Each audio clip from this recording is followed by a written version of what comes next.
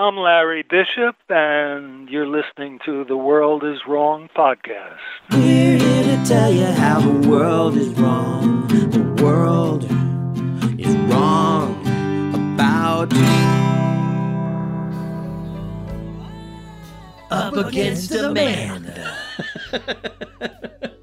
Welcome to The World Is Wrong, an extremely positive podcast where we celebrate films and film artists the world is wrong about. I am one of your hosts, and my name is Andros Jones. And I'm one of your hosts, and my name is Brian Connolly. And we're chomping at the bit to talk about maybe the film that the world is the most wrong about. Yeah, it could be. So on this episode, we'll be joined by, or I will be joined, or we as a collective will be joined by my good friend Justin Freet, who introduced me to this film, and we talk at length about it. And then, but Brian, you also have a unique connection to this film that yes, that you were unaware of until I set you with the task of having to watch it. Yeah, it's a surprise. Let's wait till the end to give this. Let's talk about it at the end. I don't want to derail the conversation about this movie first. Let's do that when they come in afterwards, after your talk. Brian Connolly, master of suspense. Just okay. Well, now you really got to listen to the end of this. But first, you got to listen to this scene from Up Against Amanda. There might be spoilers. There might be spoilers. There might be spoilers.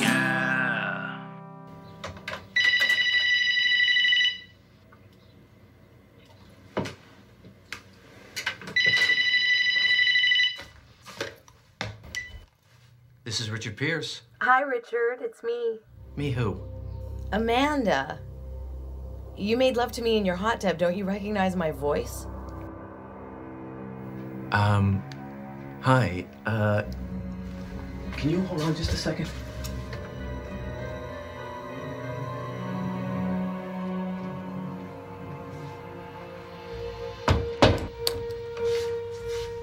Hi, Amanda.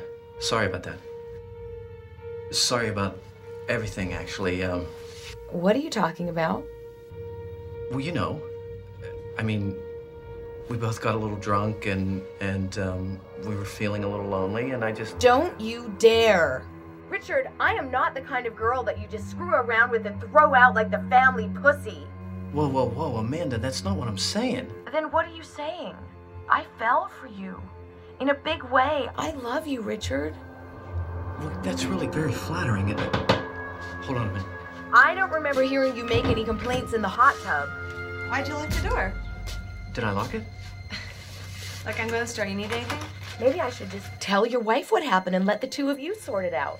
Who are you talking to? Credit card company, just a, big promotional deal. Ugh. I just hang up on him. You're way too nice. I'll see you later.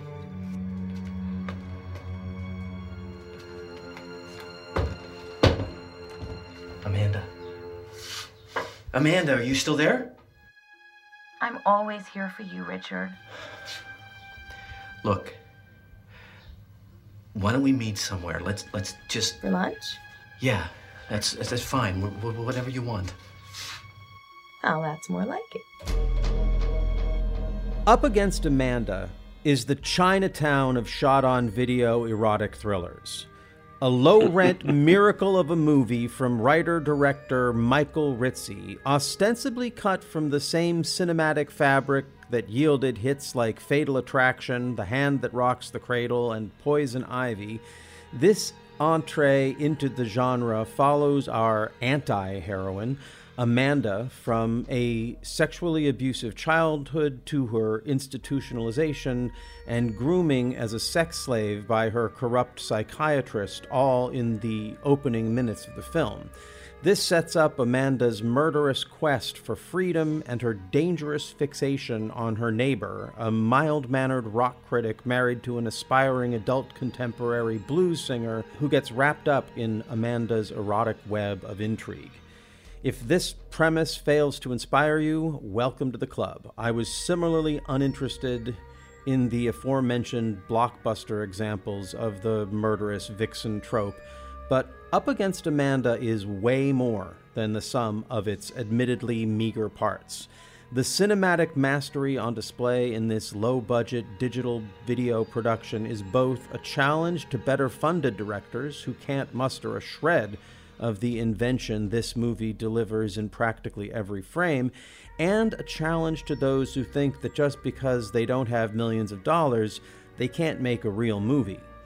If you take your craft as seriously as Michael Ritzie and his team so obviously do, this film is proof that great cinema flows from the talent and commitment of its creators, regardless of the quality of the materials they have to work with. I owe my discovery of this gutter masterpiece to my friend and colleague, Justin Freet, who joins us now from Seattle, Washington, to discuss Up Against Amanda. Welcome to The World is Wrong, Justin. So, how is the world wrong about this film? Well, first, Andros, it's great to be here with you on the World is Wrong podcast. Thanks for having me. I know that you live in a constant state of wonder at how wrong the world is and can be around film. So we are on the same page so often that we even sometimes make films the world is wrong about together. Yes, indeed. I love it. The world is wrong so much. I mean, like what? 9 times out of 10, it's wrong. It's very frustrating, but it's nice to be the one that's right. I kind of like being one of the few that are right. You know, it's okay. Yeah. It's an elitist perspective, I suppose. Yeah, gutter elitism. It's gutter elitism, exquisite squalor. Yeah. So, Up Against Amanda. Yeah, man. I discovered this movie when we were in the first months of the COVID, the initial COVID quarantine lockdown last year, and it was on a streaming service that also the world is wrong about.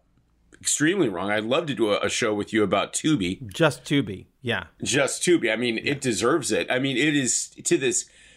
I think quite a few people discovered it during the COVID, just because you're looking for something to watch. And I mean, I still hear it being kind of disparaged or backhanded compliments about the amount of wild, disparate content it has on the platform. And I think it's really underappreciated. But I don't want to digress too much. Up Against Amanda was something I fell upon. And I had this thing where I was like, look, man, you have nothing else going on. You're going to watch a movie. You have to commit to it. Whatever you click on, you have to commit to, because that's one of the things about streaming films is that you can stop and start them whenever you want. You can watch the first 30 minutes and then just never finish the movie ever, discard it.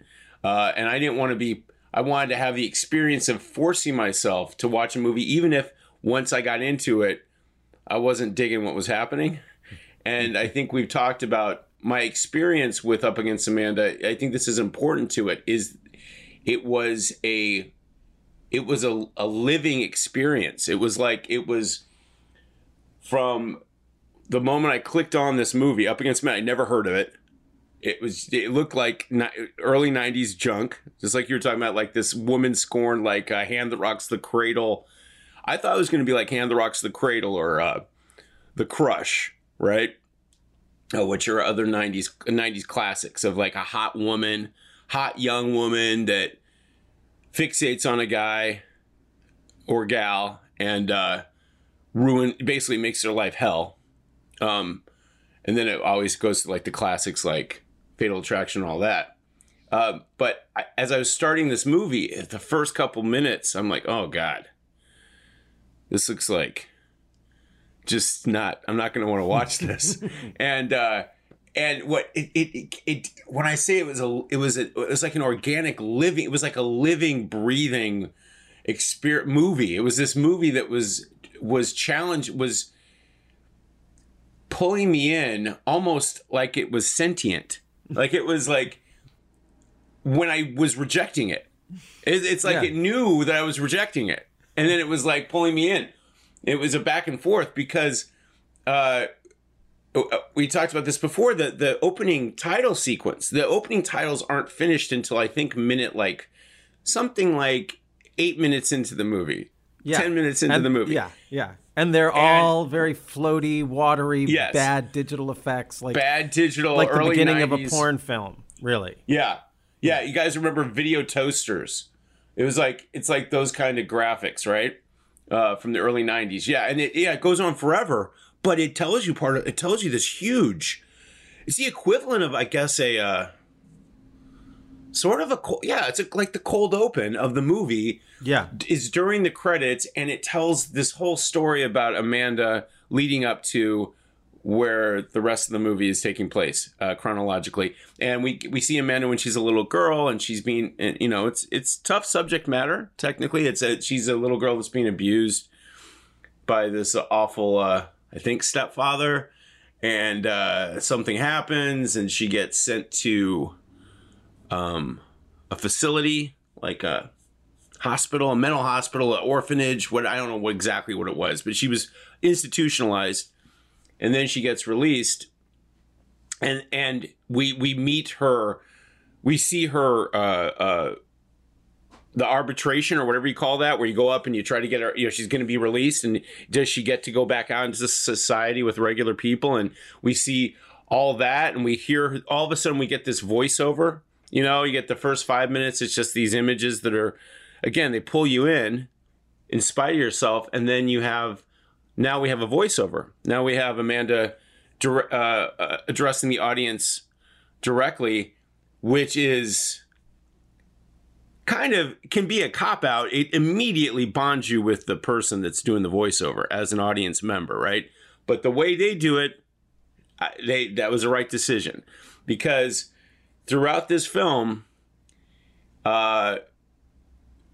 you establish this connection with Amanda early on with this 8-minute credit sequence and the voiceover and seeing what she went through, and the shots and the way, like, there's just the shots a style. are great. There's a style underneath this bad video credits. I mean, the bad video animation credits and the sort of whole video the whole video quality of everything. You just kind of, I love how you say it. It's like it knows that it's bad, and so it's working extra hard to be great. To wink at you and say, "Hey, no, I know we're dressed like shit, but underneath this, there's genius." Yeah, exactly. Yeah, it's very, very true, and it is. The shots are great, and they're not. And this is part of the experience of watching this movie. Is it takes you a while. I mean, it's not like within the first 8 minutes, first act, I wasn't still completely sold. No way. It went into, but it kept surprising me, and it kept showing me that it had, like, this director, Michael Ricci. I found this documentary footage, not documentary, like a news program. Right. An NBC, I think, news program did coverage of a film that he put out when he was 18 years old called Teacher's Pet. No, 16 years old. When he was so in 1981, he was 16 years old, and he made a film called Teacher's Pet that got an actual release and then coverage by this NBC affiliate. And they pronounce his name Michael Ritzi. So it's okay, Michael Ritzi. And so this is 1981. This guy was 16 in 1981. So this was early 80s. He was in high school, and he did this. He made his first feature film, and they did the whole, like you said, they had the limo and pull up. And that's not even on his IMDb. I mean, I guess he doesn't consider it worthy.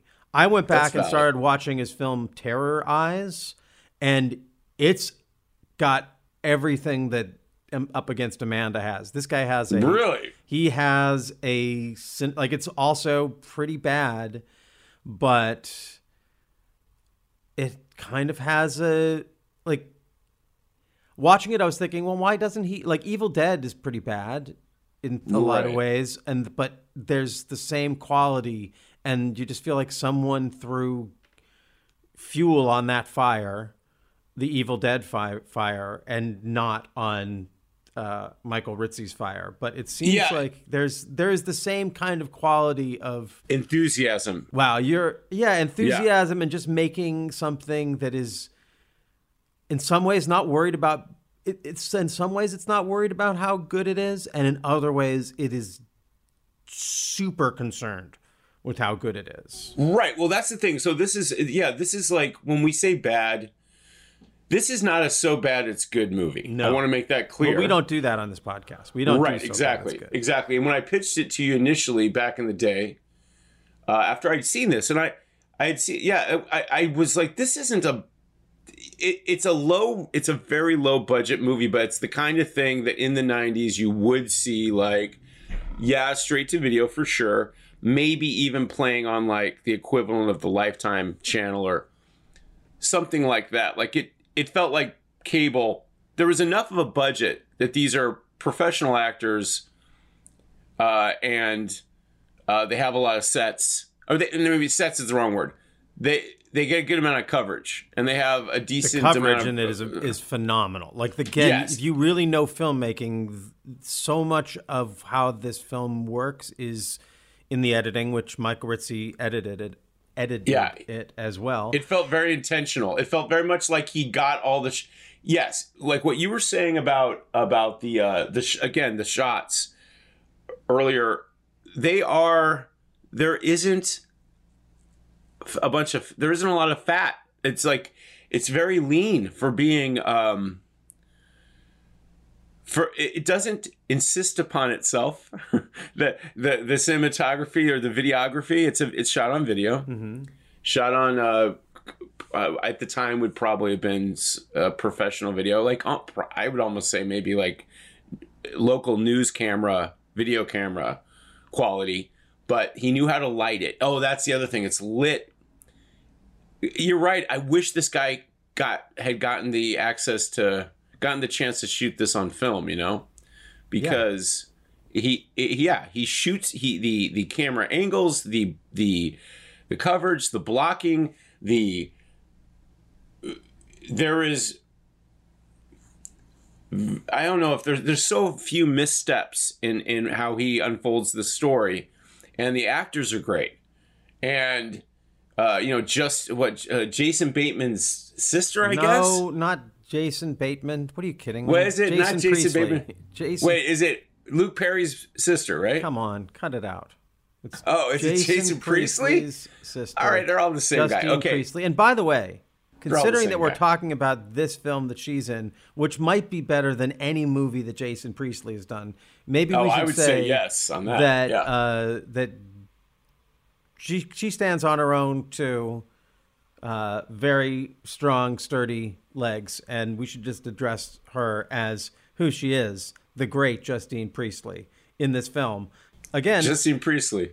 She should, it's confusing because Justine Bateman and Jason Bateman that's an understandable glitch. I understand, that I said and I would love to Jason see. Bateman. I would love to see a movie right now starring With Justine Justin? Bateman and Justine Priestley standing on their own, kicking their brothers' butts.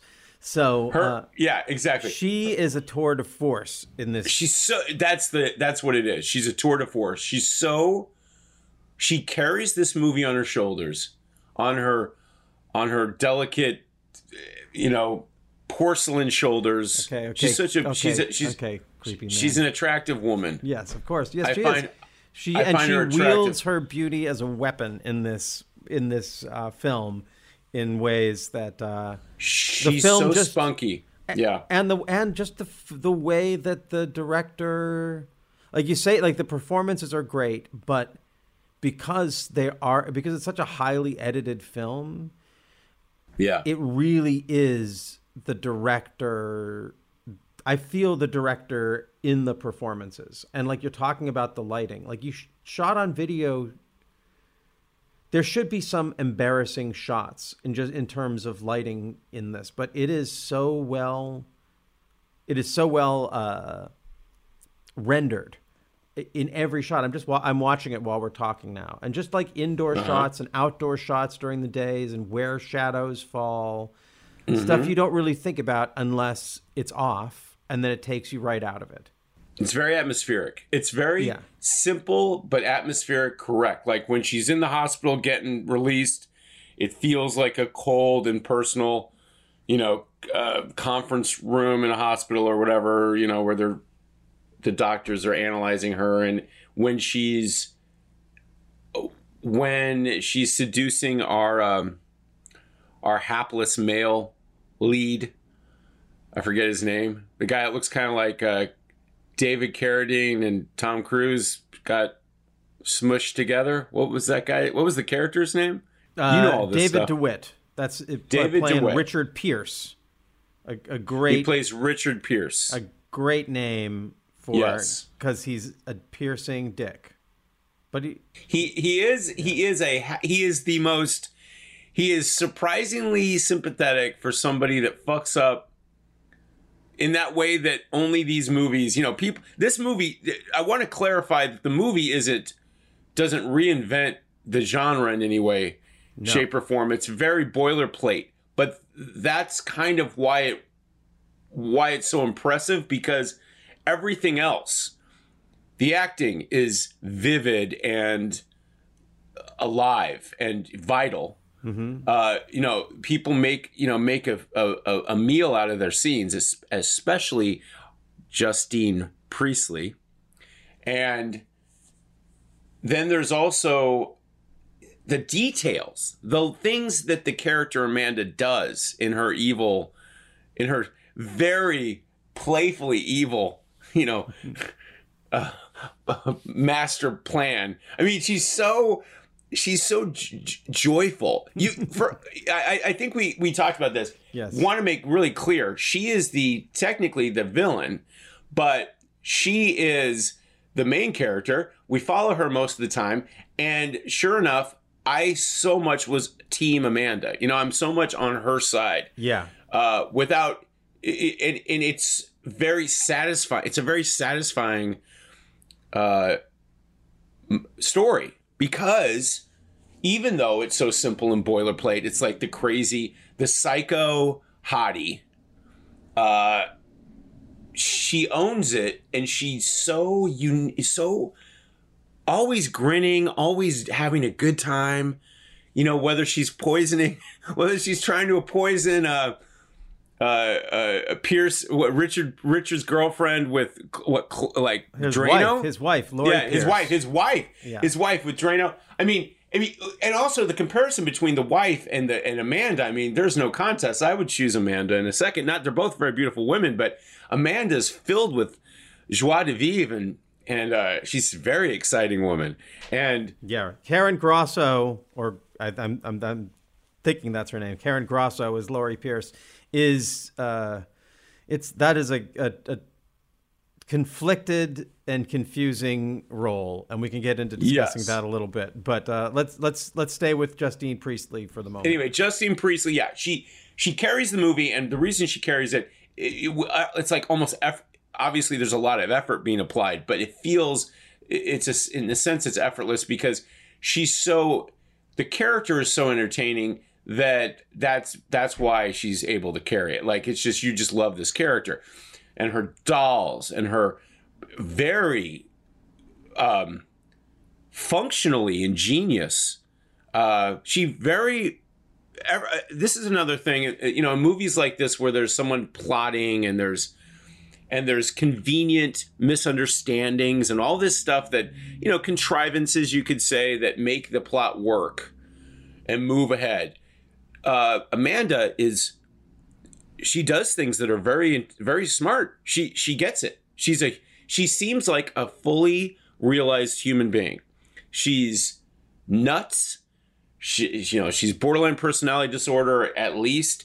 She kills. She's a murderer. But she is functional. She's definitely a functional person, and she gets it. Like, she takes note of the video camera. She takes note of her plans. The dog. All have the dog.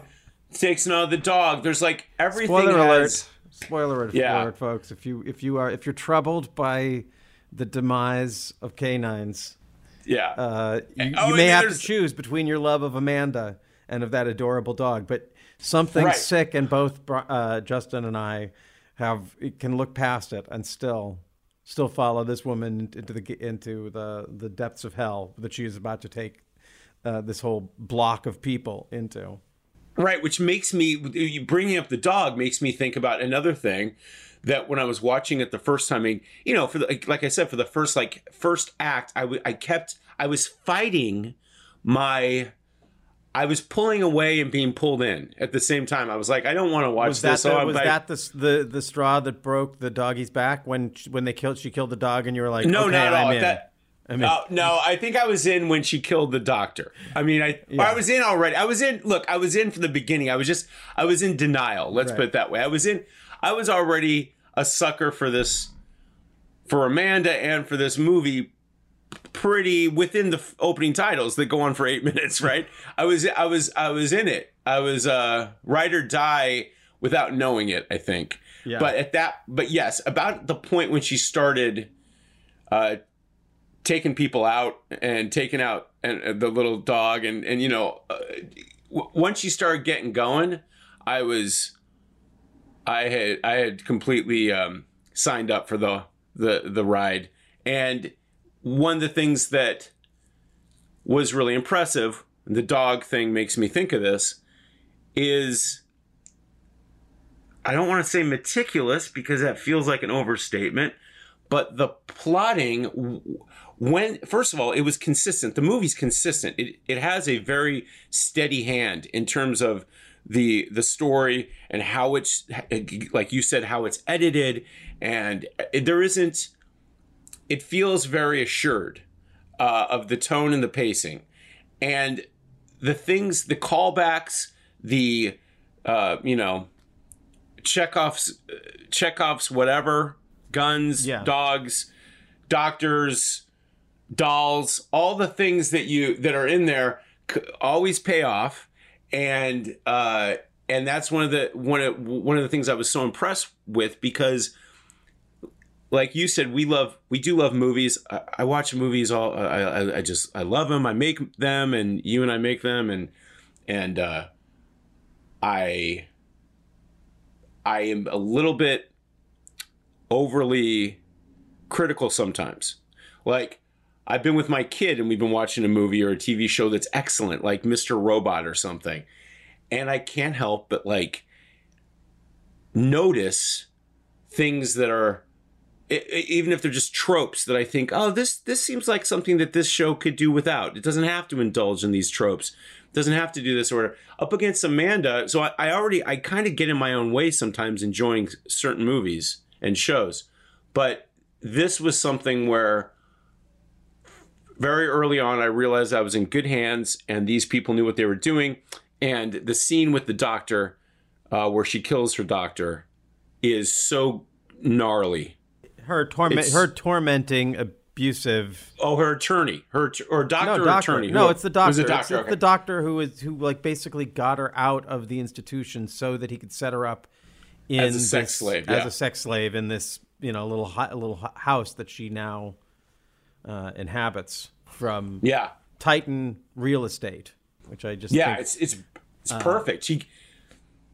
She gets the house. Yeah, I love it. The whole thing. He gets the house from this old, like, senile woman that he's another one of his patients. Gets her to sign the rights over to him. Then signs that basically gives the house to Amanda so that he can keep her there as his little like sex doll. Yeah, and he has her doped up, drugged up. Yeah. Exactly. He's not a good guy. He's not a good guy. So when when you say she kills her doctor, it makes it sound like generally people have good associations with doctors. She totally flips the script on this purely evil dude. Yeah. And he's out of his depths. He doesn't realize he's dealing with Amanda. He's up against Amanda. He didn't realize. Amanda. Yeah. And that's one of the other things that I at the beginning, when I said that it was the Chinatown of shot to video erotic thrillers. Yeah. It's because I learned about cinematic language from that film. So a friend pointed out, a more sophisticated viewer pointed out, watch Chinatown and just look for all of the water imagery. Like, this movie is all about water, and the movie, the story is about water, and then throughout, just look at how many fishes and water scenes, and like how much that is being communicated throughout the film in ways that you might not notice the first time through, or even ever if someone doesn't point it out to you. And this film, well, first of all, it does that with water, definitely. Oh, yeah. But it also does it with Up Against Amanda as a theme. There's something that it's doing with these flared lights and stars that become stars as a visual theme throughout it. The really inventive use of cinematic language throughout this that comes out on continued watches is where that comparison comes from. And I remember from an earlier conversation that you had a pretty unique insight into the use of the way that the film has amplified just its own title, as you were just alluding to just now, that the doctor is up against Amanda, but there's other ways that expresses itself in the film, right? Oh yeah, you're up against You're up against Amanda, and you're out of your depth because she's gonna triumph every time, and you're also in some cases up against Amanda physically in a way that's one of the best. I think you're referring to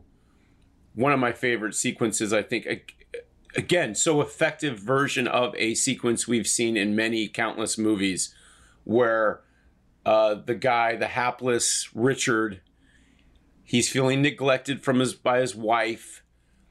She's out on some, she's performing out in Vegas, and he feels very alone, and he's this poor little white boy. I don't know why I said that part, but he's exactly the character that we're supposed to sympathize with Richard. And we sort of do because he's such a schmuck. But he's in his hot tub. The hot tub, water imagery. Hot tub is a recurring motif. Yeah. Or a recurring, I should say, there are recurring sequences at the hot tub. And the water is obviously a motif. And Amanda shows up and she seduces him. And it's the same thing we've seen a million times. Gets in the hot tub with him. But I got to tell you, it felt... you can feel it. You could smell it. It's a genuinely erotic scene without it's not erotic because they're naked. It's not erotic because it's erotic because of the performances and the way it's shot and extended shot. These extended intimate two-shot of these people. You do not see gratuitous nudity at all. In fact, I don't think you see anything but in this entire movie, but side boob a couple times and a couple butt shots. But yeah, she's pushing up against him. And I gotta tell you, it is one of the few moments in the movie where I really did relate with Richard, and I'm not being funny, because you get it. Like, he's a married man. His wife is, traditionally beautiful.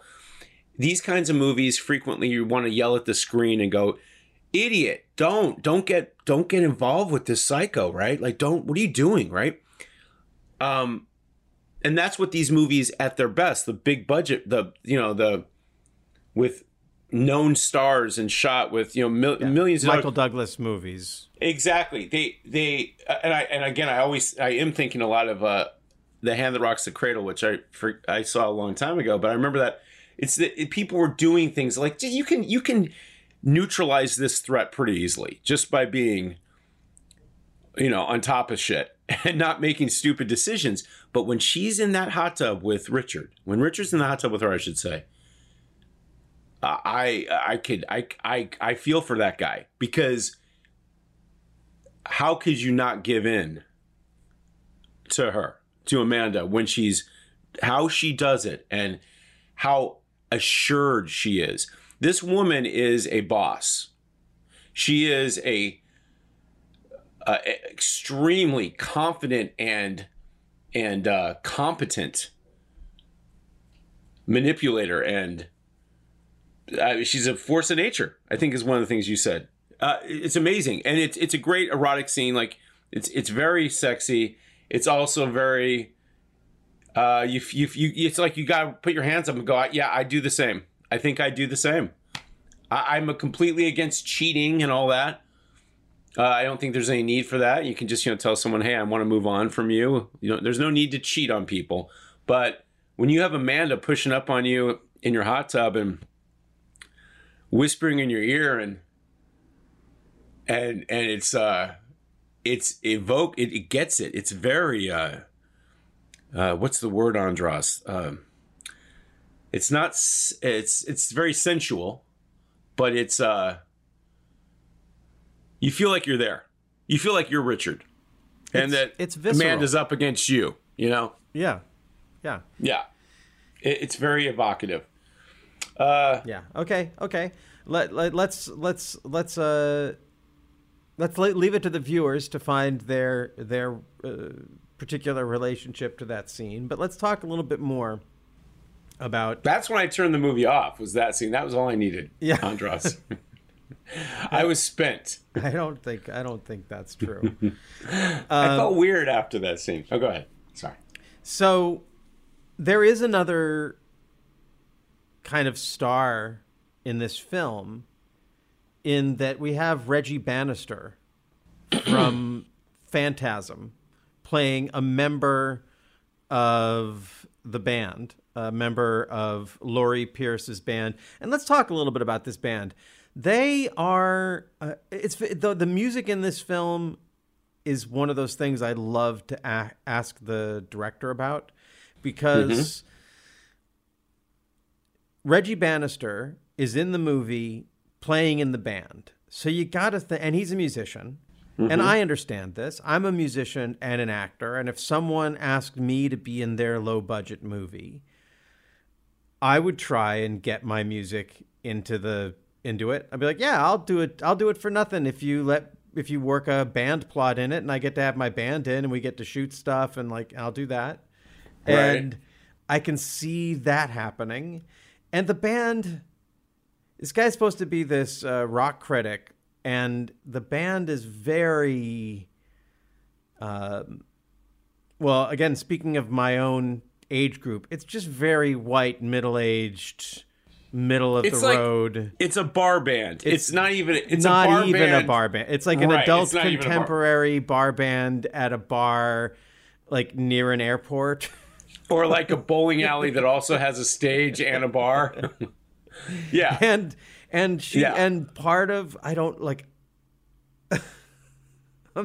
I know we're supposed to celebrate this, and I guess I as I watch it now, it's bad. I grow but I've grown to enjoy the band aspect of this more and more because it's so realistic. Like that she has this delusion that this band is going to be huge, and the movie expects us to accept that this rock critic has hooked up with this woman who is just so clearly. It's not that she's not good. She just has massive delusions about the reality of life as a musician. And yeah, this couple is a few years past where they should have been thinking about, having some kids and or even being serious people. You could have just had the thing where she was really committed to playing her music as a bar band. And maybe if he had been like, well, I think it would have worked a little bit better if he had been like, I want you to be successful. But you wouldn't have the whole thing. Yeah, you're right. Where she goes off out of town or out of nowhere. Go ahead. No, I wanted to ask you about Reggie Bannister, because this is one of those things where I've seen him at conventions because of the Nightmare on Elm Street stuff. Right. And I've never seen Phantasm. I saw the preview for the original Phantasm, and it's still one of the scariest things I've ever seen in my entire life. Phantasm 2 I've seen, and I loved it. Can you just tell? Could tell me the story of Phantasm, Justin? Okay, well, I'm not a Phantasm head, as they call him. Phantasmaniac? Phantasmaniac. Yeah. Phantasmanian devil? Right. Let's say we'll figure out an even better one by the end of the show, I think. But yeah, Phantasmaniac is pretty good, man. And people love those movies. They love, what's the guy? The fucking Angus Scrimm is anyone out there that might have a loose, vague maybe not everyone's seen Phantasm. The main bad guy, the boogeyman in it, is played by this character actor named Angus Scrimm. All the actors are in Phantasm are very, like, memorable. And Andros, you know the name of the director of Phantasm? Can you look it up while we're doing this? Okay, yeah. Because he's done some great. He did Bubba Hotep. He did John Dies at the End. Oh, really? He's done some really. He's done a lot of.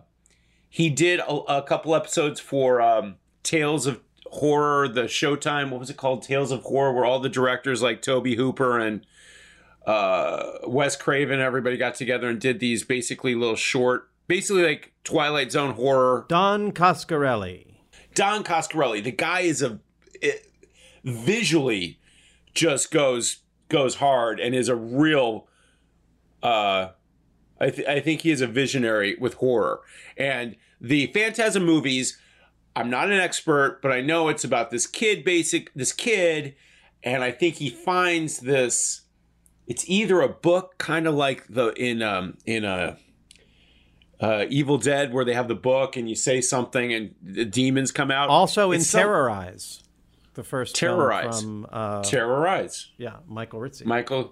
So I don't really, you know what? I'm going to be straight up. I don't remember why these people get sucked into the fucking Angus Scrimm character. See, I don't even know enough about this movie, but there's these little demons that come out, and he has these orbs that's these metallic orbs that float up and sprout like these blades. Anyway, that's what scared me. That's what. Yeah. Oh yeah. It's disturbing. It's disturbing as fuck. And he's kind of like a Freddy Krueger-y guy, but he's a living man. I think one of the things about the movie is he's a ghoul. The boogeyman character is a ghoul that just looks like a creepy funeral director guy. Looks like just like a creepy guy that works at a cemetery or something. He has a suit. The Tall Man. I think he's called the Tall Man. And anyway, the actor you're talking about, what's his name again? Reggie Bannister. Reggie Bannister. Again, I'm not on the computer here.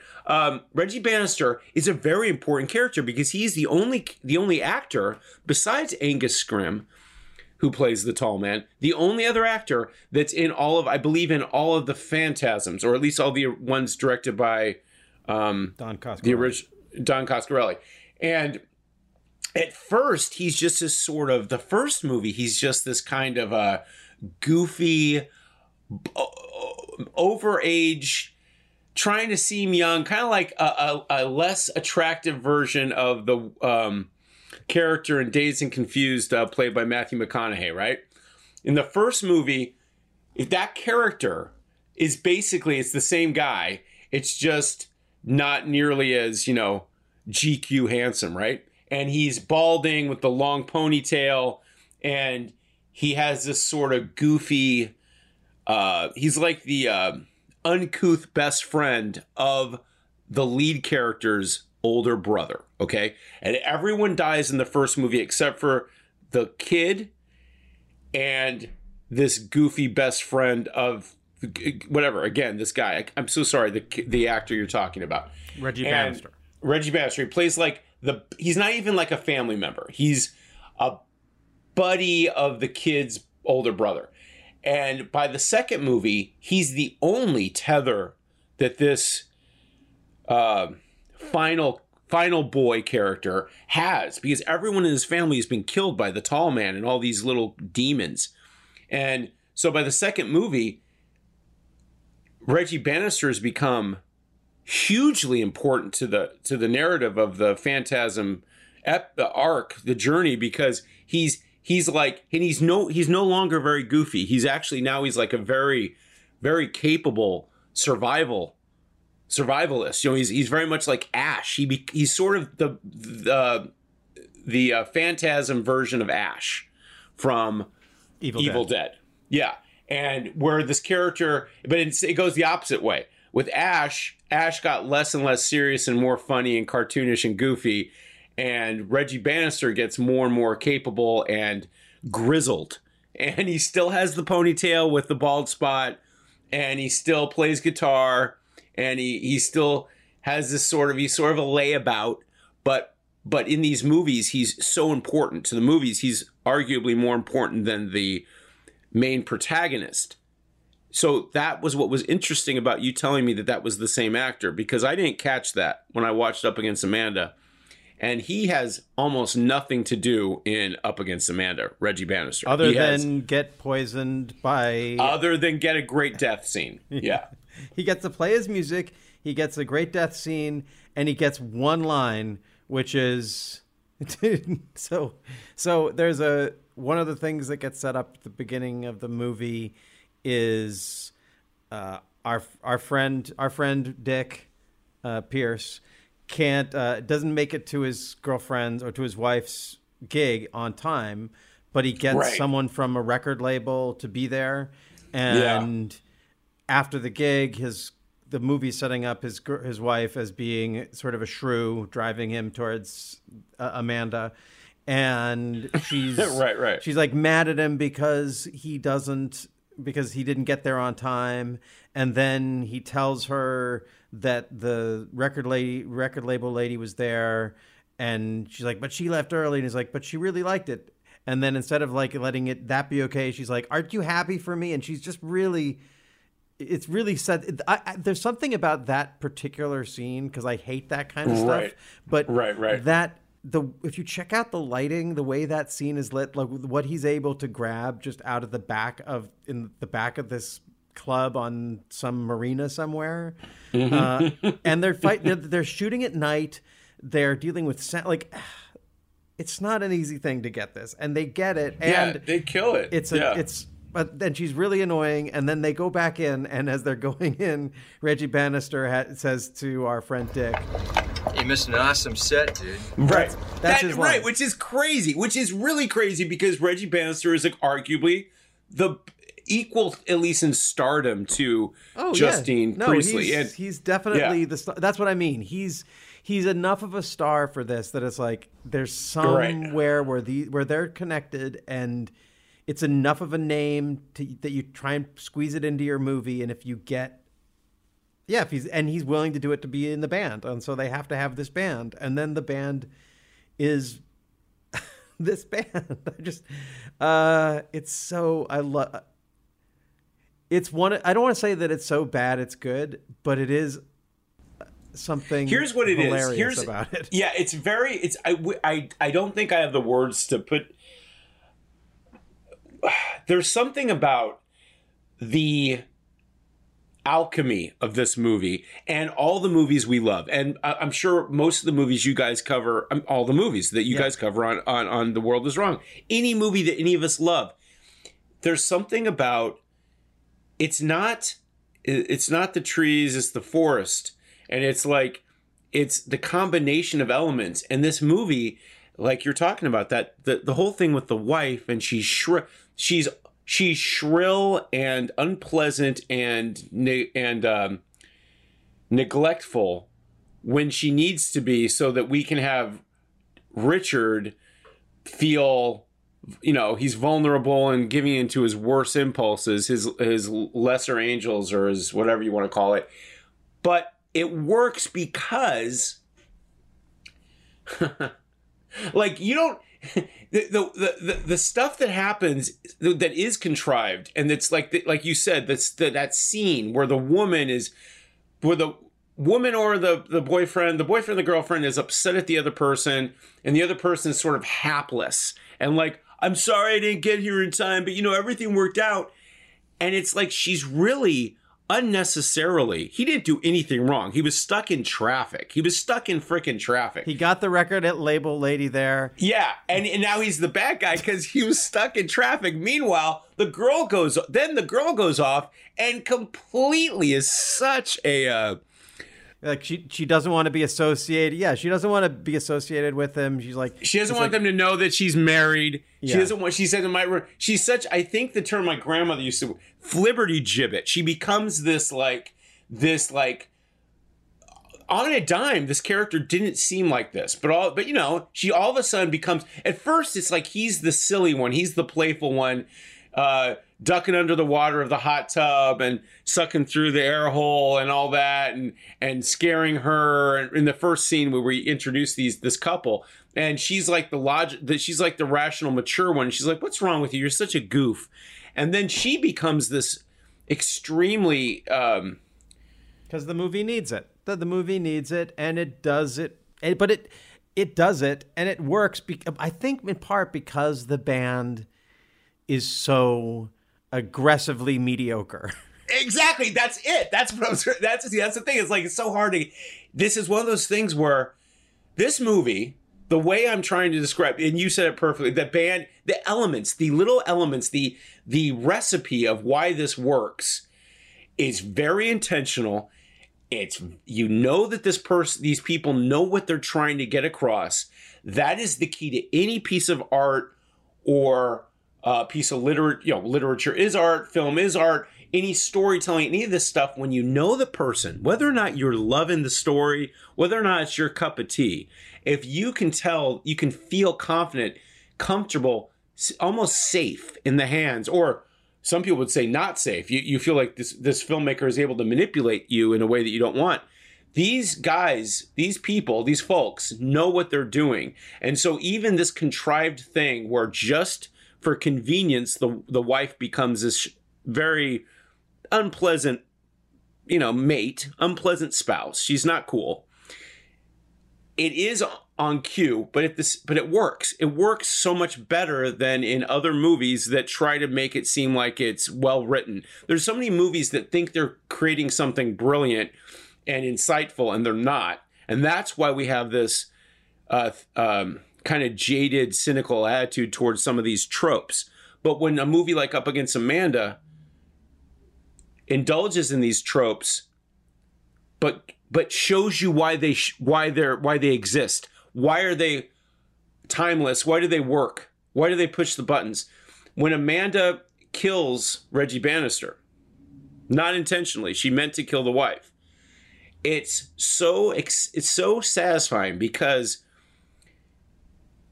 there is you're rooting for Amanda, but you don't want the wife to get killed because that's just like a nightmare. Like the wife dies, and then I think she was and then she was gonna like do something with Richard that was gonna fuck his life up. The whole thing is very like disturbing, but the way they do it, it's like you trust the movie to not kill the wife and kill Reggie Bannister instead. You don't know that that's gonna happen, but when it happens, you're like, yeah. Not that I want Reggie Bannister to die, not that I really like the wife. It's just that it knows when to release the tension in the right way or to amp up the shock in the right way. Are there any other particular highlights or things about the film you feel like are important to highlight or direct people's attention towards? I think we've covered the fact that this is a very... These...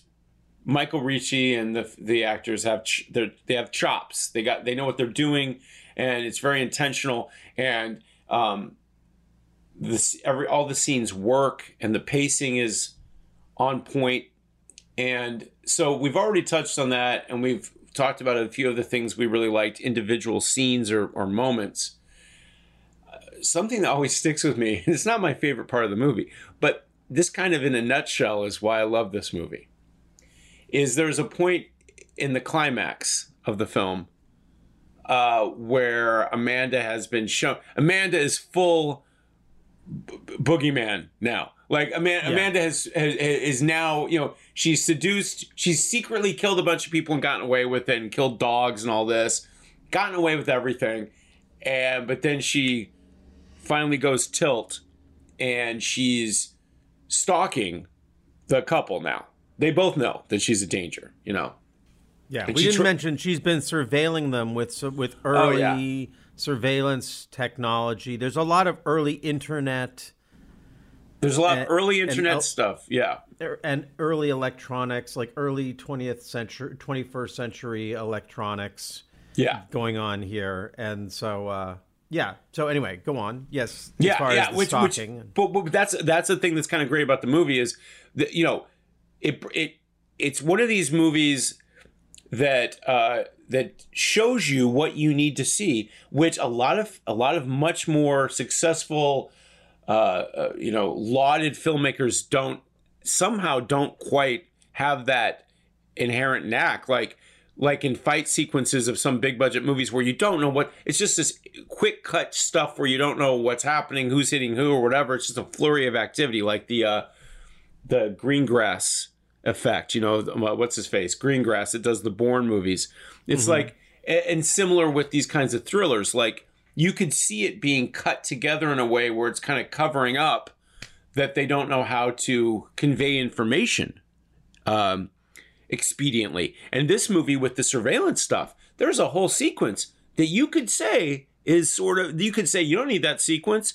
You could say that sequence is kind of boring, kind of dry. But it's not. It's this for me. Where Richard, when he's still very innocent, he doesn't realize he has this predatory Amanda after him so much. Maybe he does realize, but it's not in the danger zone yet. And she's asking him about his surveillance camera that he has. That is sort of skewed into her backyard, right, where her pool is or whatever. And where her devious garden is. Where her devious garden filled with, it's so great. And we get walked. He walks Amanda through and the audience through how his, at the time, was probably state of the art, video surveillance. Like he pulls up, on the computer and he has all the little mini screens with the time codes and all this, and he describes it. He walks you through it. He walks you through how he has the floppy, he records it onto a disc, and then he, like that whole thing. And the software, the software comes from the Industrial Eyes Corporation.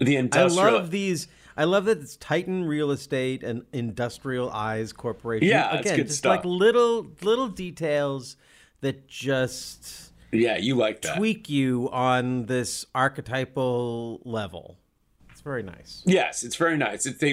It's a fully fleshed out world, and yes, it's nice. You like that stuff. The thing about that scene where he's showing her how he's showing her exactly how to hack his system and to fuck with it, and then she goes out and then she immediately gets the same, right? She buys the same equipment from the Industrial Eye and all this, but that's the thing about this movie. As I'm talking about, I'm realizing Amanda is the audience surrogate in this movie. It's very fascinating. The reason why big reason why this movie works is because the antagonist is, I think we're supposed to be sympathetic also to the Richard and to the victims and all that, some of the victims. But no, the audience is, we're with Amanda. And so when things are happening, like someone's explaining how their early 90s surveillance equipment works, we're Amanda listening along with, we're with her, she's our surrogate. The scene that I was going to bring up that I don't want to forget, and it's just not even my favorite scene, but something that says it all. It's when she's in the third act, she's chasing after the couple. They're in, I think, the backyard of where the hot tub is. Very important. Chekhov's hot tub, And Richard is running from Amanda, and he scrambles over this fence, and she shoots him in the ass.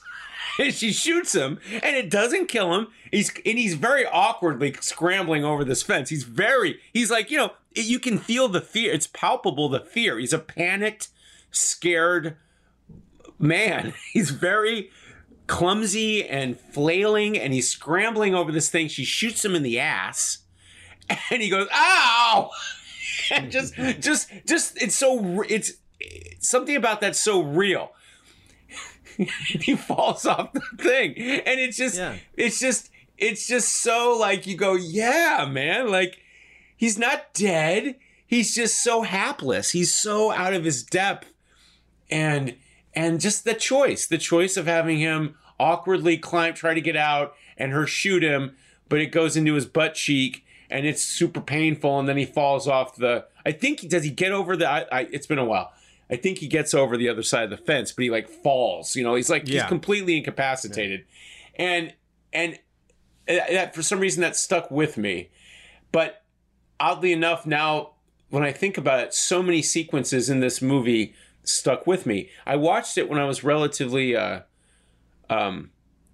was assisted a little bit with other substances, marijuana and alcohol, a little bit. I was enjoying myself in that sense. It was 2 a.m, but like I said, I committed to this movie, and after I was done watching it, I think the next day or a couple days later, I told you about it, and then I rewatched it.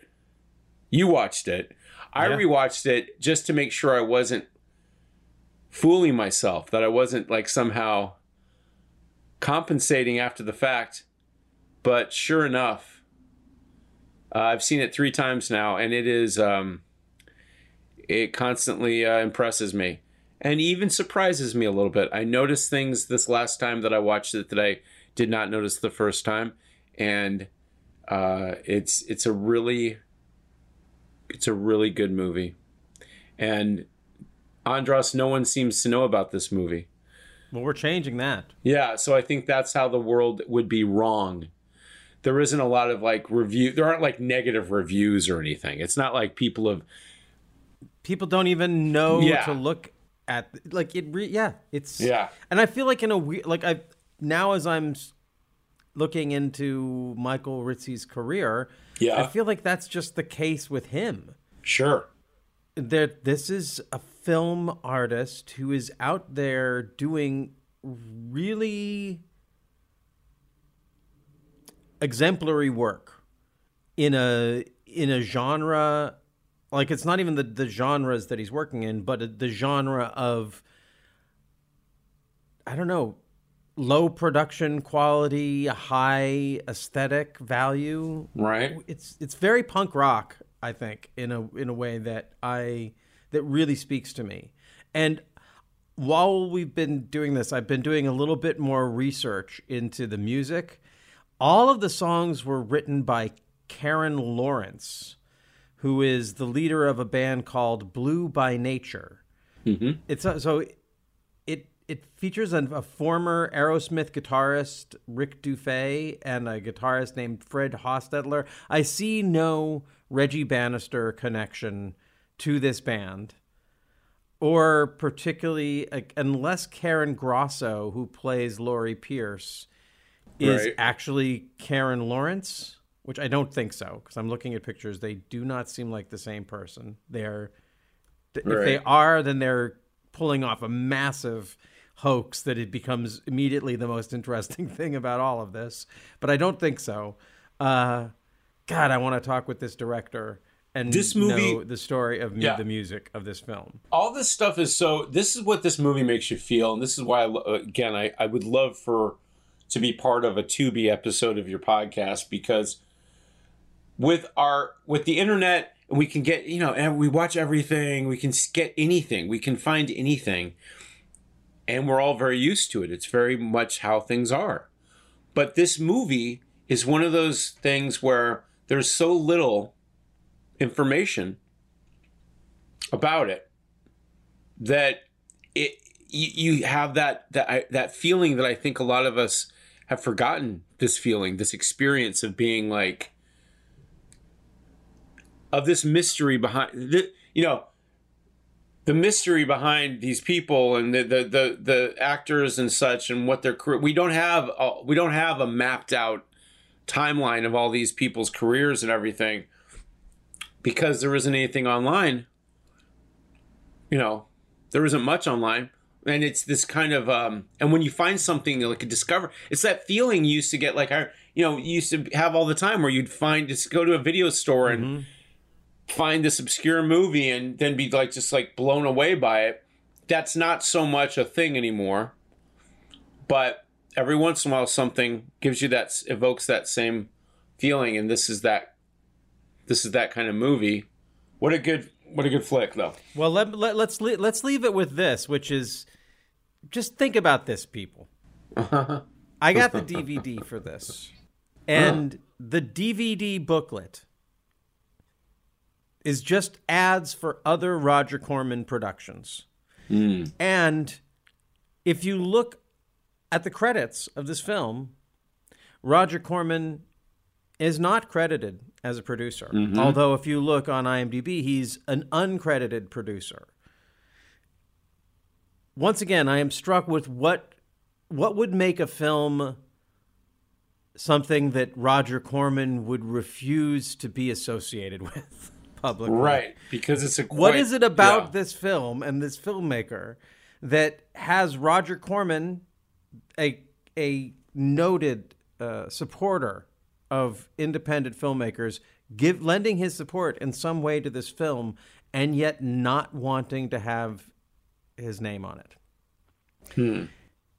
The story, I am so curious. But Justin, I'm just glad you introduced me to this film. Yeah, I'm glad you liked it. Yeah, and we definitely should do an episode, just a celebration of Tubi episode. I've had several people. I think there is a big crossover between World Is Wrong fans and Tubi lovers. They had Mad Dog time before they didn't have Mad Dog time when we first covered it, but now they do, and so I feel like they're listening to this show, and so they know you love them. Yeah.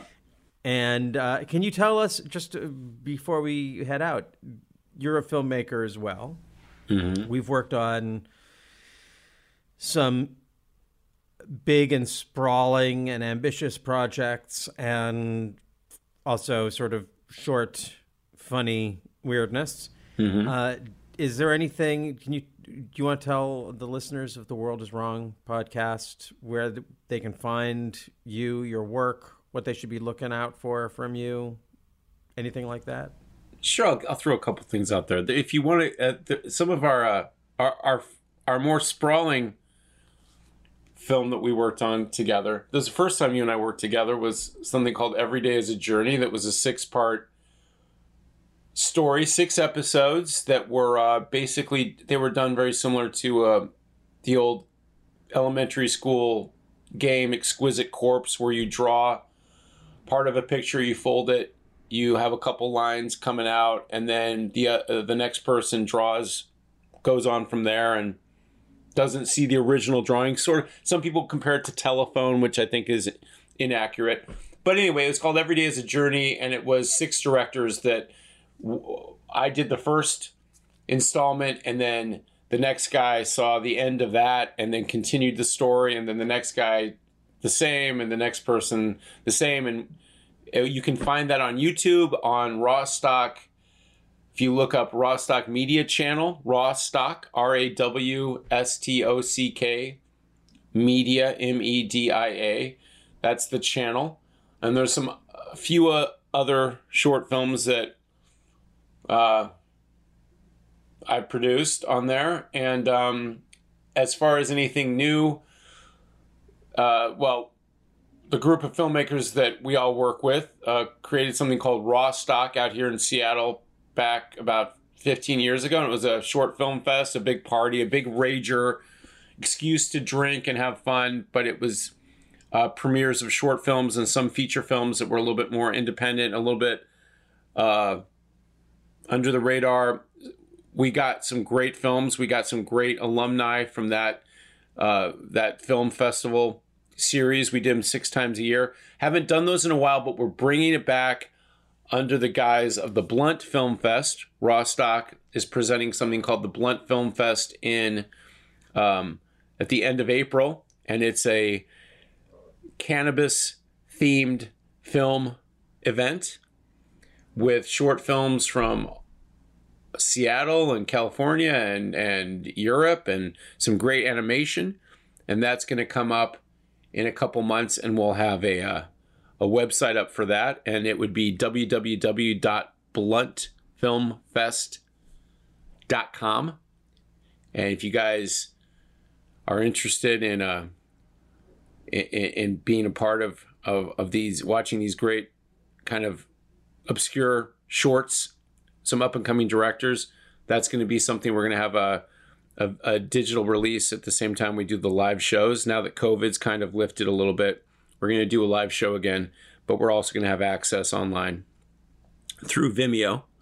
I don't know if that's too much information, but that's something. No. But I wanted to ask two questions. First of all, just to let people know, in between the Rostock Film Festival and the Blunt Film Festival, there was the Dive Bar Film Festival. Yes, which still is a thing. Yeah. Which is still a thing as well. So you kind of get the theme here. Justin, I introduced you as a filmmaker because that's what you are primarily. But we got to know each other as bartenders. Oh yeah. And there is a bacchanalian quality to everything you do.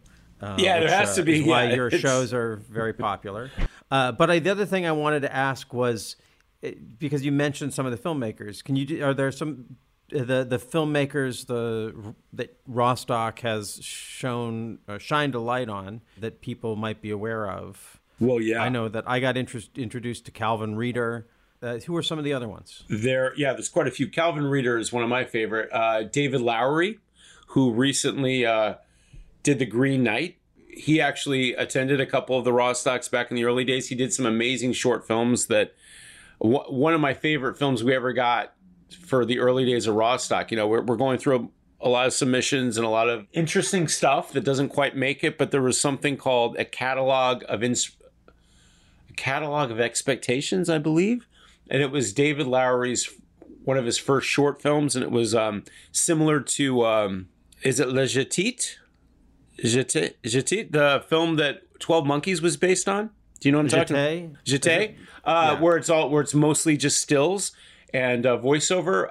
David Lowery did something similar to that, where it was basically about a little girl who found these fairies in her backyard. Very unnerving, very uncanny, sort of creepy, beautiful short film called The Catalog of Expectations. That's right. And that was our introduction to David Lowery. And he ended up going on to do Ghost Story, I believe, with Casey Affleck, and Ain't These Bodies Saints, which is a feature film with Casey Affleck that's quite good with, I forgot who else is in it. And then, of course, The Green Knight, which I saw in a theater this past summer, and I was just really impressed by what a good movie by a director that I would have admired anyway. And the fact that I got to meet him a few times and that we showed his early stuff. We premiered his first feature called Saint Nick. So he's one of those guys. I'm like amazed that we got to, because of this festival, we get to meet these visionary filmmakers. I do a lot of work with Jason Reed, who does documentaries, and some of you out there might have seen Sonic's Gate or Dirtbag. Dirtbag's about Fred Becky. Sonic's Gate is about the Seattle losing its pro basketball team. Mm-hmm. And they're riveting documentaries. It's funny when you say a riveting documentary, I just imagine that it's like a documentary about riveting, yeah, about riveting, who, like Riveter, like Rosie the Riveter, like from the 1940s. That'd be good. That's a good idea, Andras. We should maybe pitch that. Put together a deck, and then we'll pitch it. Riveting documentary, and it could be called a riveting documentary. Oh wow! All right. But yeah, I think David Lowery is the one that I kind of pat myself on the back a little bit. What about the actor who does the? Oh, Mitch McGee. Well, him, but also the actor who was in the Moon Temple thing we did. Oh yeah, okay. So Linus Phillips is a local actor that is also a filmmaker, an accomplished filmmaker. He did something called Ass Backwards. He did something a lot of people might have heard of called Walking to Werner, I believe. It's a documentary that followed, it was an autobiographical documentary where he basically goes off and searches for Werner Herzog. It's kind of hard to explain any more than that, but where he kind of, it's like he's he's like wanders the earth. He wanders the earth like Kane from Kung Fu, but his goal is to meet Werner Herzog. And I'm not going to give any spoilers, but yeah, Linus Phillips, he good filmmaker, really talented actor. One of my favorite local guys is Calvin Reeder, for sure. Does great horror. By the way, Oregonian, his first feature is available on Canopy. If anyone wants to check out Calvin Reeder's work, there is Oregonian on Canopy. You can watch it. It's free because it's through the public library. Really great source of quality films, Canopy. Another good streamer. But Christian Palmer, local guy who directed you in a couple things, right? Mm-hmm. He is somebody that hasn't done a lot lately. He's involved in other back of the, more production right now, but he did something called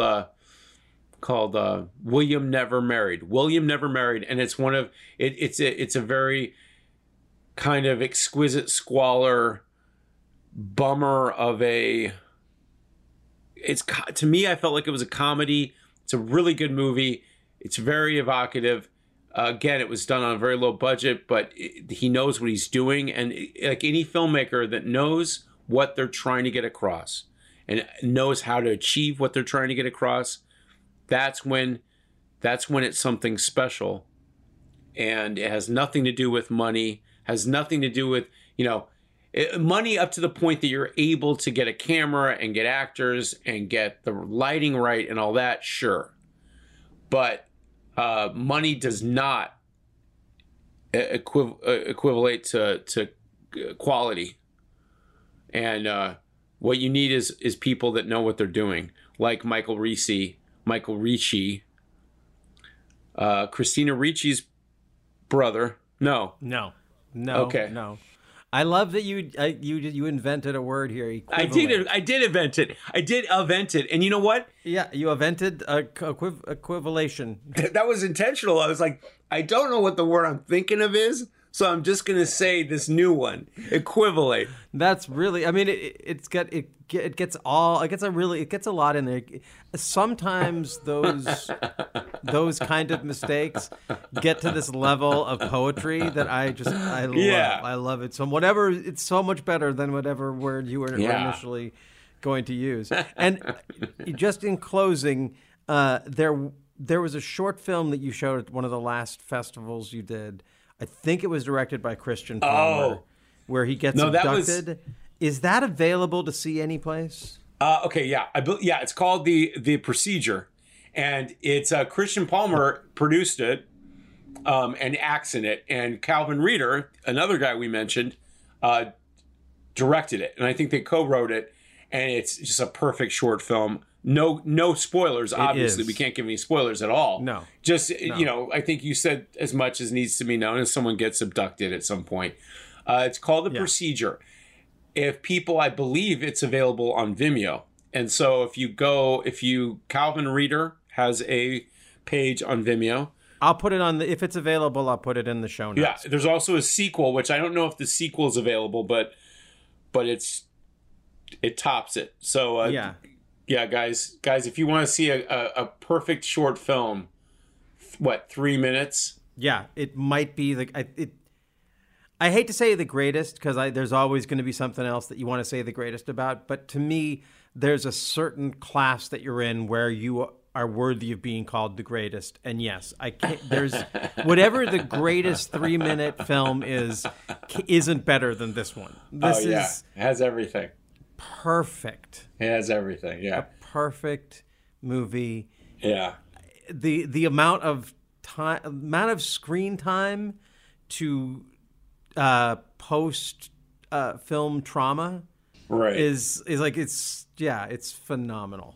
Yeah. It played at Sundance, and I think it was 2016 or it actually got into Sundance, this short, and I think after that just movies should have surrendered. See, this is the these thing. two artists. When people see this movie, you'll understand what we're talking about.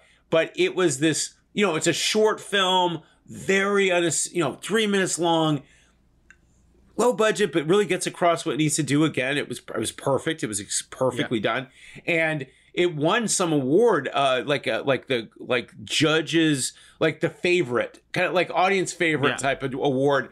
But it was this kind of, and I saw a little bit of the live like press award where the judges are awarding this, and it's like they're almost in awe of the fact that it affected them so much that they were giving it this award. It's like this thing deserves. You can't deny that it's an effective piece of filmmaking, much like Up Against Amanda, which is available on Tubi. And you are actually talking about doing some sort of raw stock screening of Up Against Amanda. That's in the cards right now? Yeah, this is a new development, at least in terms of a goal for. I would love to. Yes, I would like to. I'm going to make this happen. Let's say that I'm going to make this happen. I want to screen Up Against Amanda out here in Seattle for a live audience. Yeah, I think it'd be a great movie to watch in a theater with a bunch of other people having fun. Again, not a so bad it's good movie. It's so good it's good movie. Yeah, and I'm going to make that happen, and we're going to let's work on that together. Let's get Michael Ritzy to come out and do a double feature of this and Terrorize, which I haven't seen, so I got to check that out. It's so. I'm only 20 minutes in, and I'm having the same feeling of with this movie of like, I'm so not interested in this kind of movie, and I'm so riveted by this film. Right.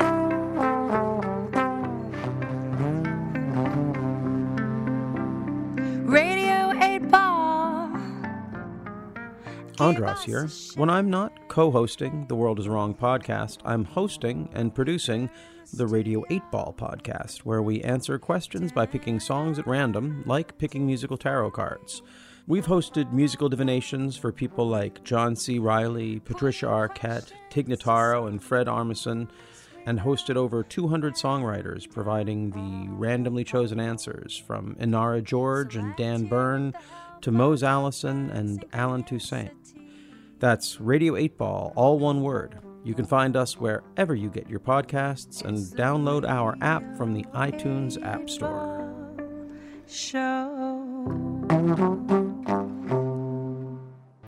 Hey babies, it is me, the self-appointed Commissioner of Comedy, James Matter.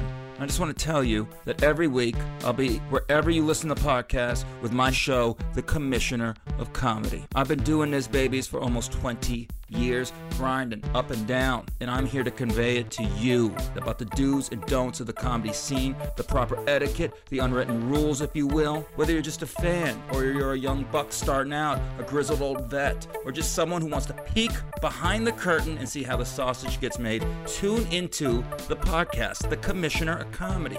This is what it's about. It's only on Paper House Network, and it's for you, babies. It's for you.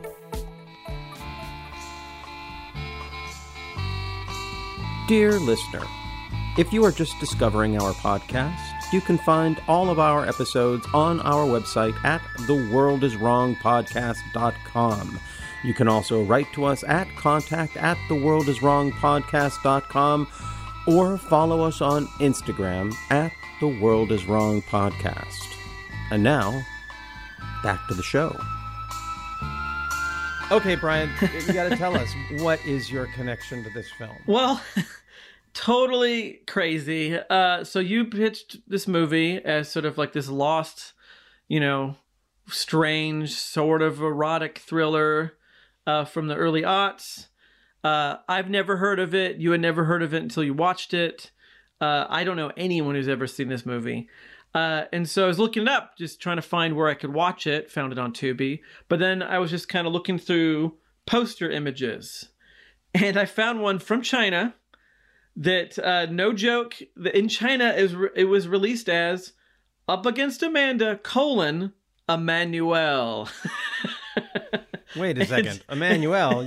You're writing a book. You're actually writing a manual. And I'm writing the book about all things Emmanuel, and I did not find this one yet because I've been including all the retitles and all the ripoffs and everything, and this was one I did not know, because how would I have known unless I found the Chinese poster for this movie?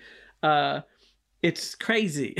So I was like, oh, well, not only do I have to watch this, but now I have to actually like think about it and write a little short synopsis for my book and probably put the poster in the book. So now not only are we selling this on this podcast, but like I will be pushing this movie in that book. So anyone who someday gets that book will learn about Up Against Amanda or Up Against Amanda Emmanuel. Which is hilarious because there is no person named Emmanuel in this movie at all. No. That title doesn't really make sense. That retitle makes no sense. Because if it really was trying to be a ripoff, wouldn't you just call it Up Against Emmanuel? But it's Up Against Amanda, Emmanuel. And yeah, but you know what? China, that's just how they wanted to sell this movie. Maybe it worked, maybe enough. People saw it because of it in China. Oh, and on the poster, I don't know if you looked at the poster, but they took this scene from the hot tub and changed it to a bathtub for whatever reason. Like a hot tub wasn't sexy enough for China. So they said, we're going to put him in a nice, fancy looking like bathtub. Maybe they can make it seem like a classy softcore Emmanuel sort of thing. Maybe hot tubs are too American, too trashy to sell it as an Emmanuel. So they superimposed their bodies in a bathtub. And then the wife is like looking down over them as if that happens in this movie at all. Like she looks like evil and jealous, like she's almost the bad guy. As opposed to just being in a delightfully easy, jazz band. So it's, yeah. So there's a few things I want to talk about. I know that this episode, I was not part of the big part of it, but I feel like there are some things worth noting that you did not talk about that I'm kind of interested in. Okay. Well, but first of all, I believe you've already written your review. Sure. It's going to appear in the book. Would you share that with us? Yeah, why not? Yeah, why not? And this is just sort of like, I'll rewrite this by the time the book comes out, but it is more or less, we've heard your synopsis of it, but this is sort of my version of it. Okay. Amanda, Justine Priestley, spends 8 years in an insane asylum after murdering her abusive stepfather, played by Dwayne Whitaker of Pulp Fiction. With the help of her lecherous doctor, she gets released to the world. Doc sets her up near his house, hoping that she'll be doped up and ready for extramarital affairs. Not interested in this plan, she dumps the meds and murders him with a curling iron to the butt, burying him in the backyard garden. Married dorky neighbor and Rolling Stone writer Richard, played by David DeWitt, has one of his security cameras pointed at Amanda's house. Now she must seduce him and get a full tutorial on his late 90s CD-ROM burglar protection. The relationship grows and things get very, very out of hand. Beer laced with deadly acid, intense voyeurism, a cute dog smashed with a shovel, a forced picnic, lots of people in hot tubs, including a moment when a full dinner is served. Priestley is having a great time as the unhinged psycho girl next door. Her practicing ad nauseum on how to poison a drink is a truly fascinating scene. The film has a lot of little parts filled with a who's who of It's That Guy. Richard's wife, Lori, performs in an easy-listening jazz band featuring on guitar Reggie Bannister of Phantasm. Daniel Roebuck and Willard E. Pugh play not-so-helpful cops. Chuck Williams is horny best friend Buzz. A late-to-the-game Fatal Attraction ripoff, shot on bad video with not great sound, heightened by its tight script and surprisingly good performances. The Chinese Emmanuel retitle makes no sense whatsoever. What does it even mean? So that's my review of Up Against Amanda. I like yours better than mine. Yeah, yours should be in a book. Mine definitely is more of podcast material. So, yeah, so I've been waiting to hear what you think about this film since I first discovered it. Yeah. Well, you kept telling me that I think you're going to like this movie, Brian. I think with your love of an After Last Season that you're going to be into this movie. And I don't think this movie's anything like After Last Season. Actually, I think of it more of your love for like Andrew Stevens, Potboiler. Yes. But I definitely had the same reaction as our guest, where like the first few minutes with those terrible credits, and I'm like, oh no. And then once I realized it was shot on like video and not like digital video, this looks like a camcorder, and I was like, oh no, this is gonna be a rough. And then the sound where like the music is loud but the dialogue is kind of, it feels like it was just a mic from the camera, and I was like, oh no. But like within like the first 15 minutes I was hooked. I really was like caught up in it as much as I would a big movie with a budget.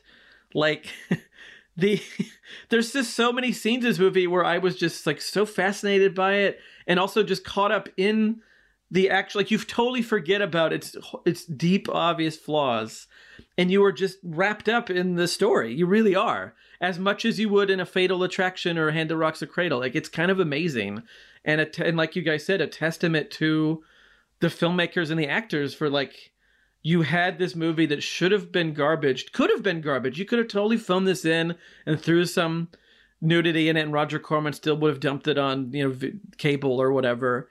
But you actually all tried to make a good movie, and you did make a good movie, despite it not looking like a quote unquote real movie. And like, I think the moment I was really hooked was when Buzz comes by to wake up Richard just to tell him that a hot babe moved in next door. Like just woke him up like noon on a Saturday, just be like, hey, check this out. Check out the neighbor, man.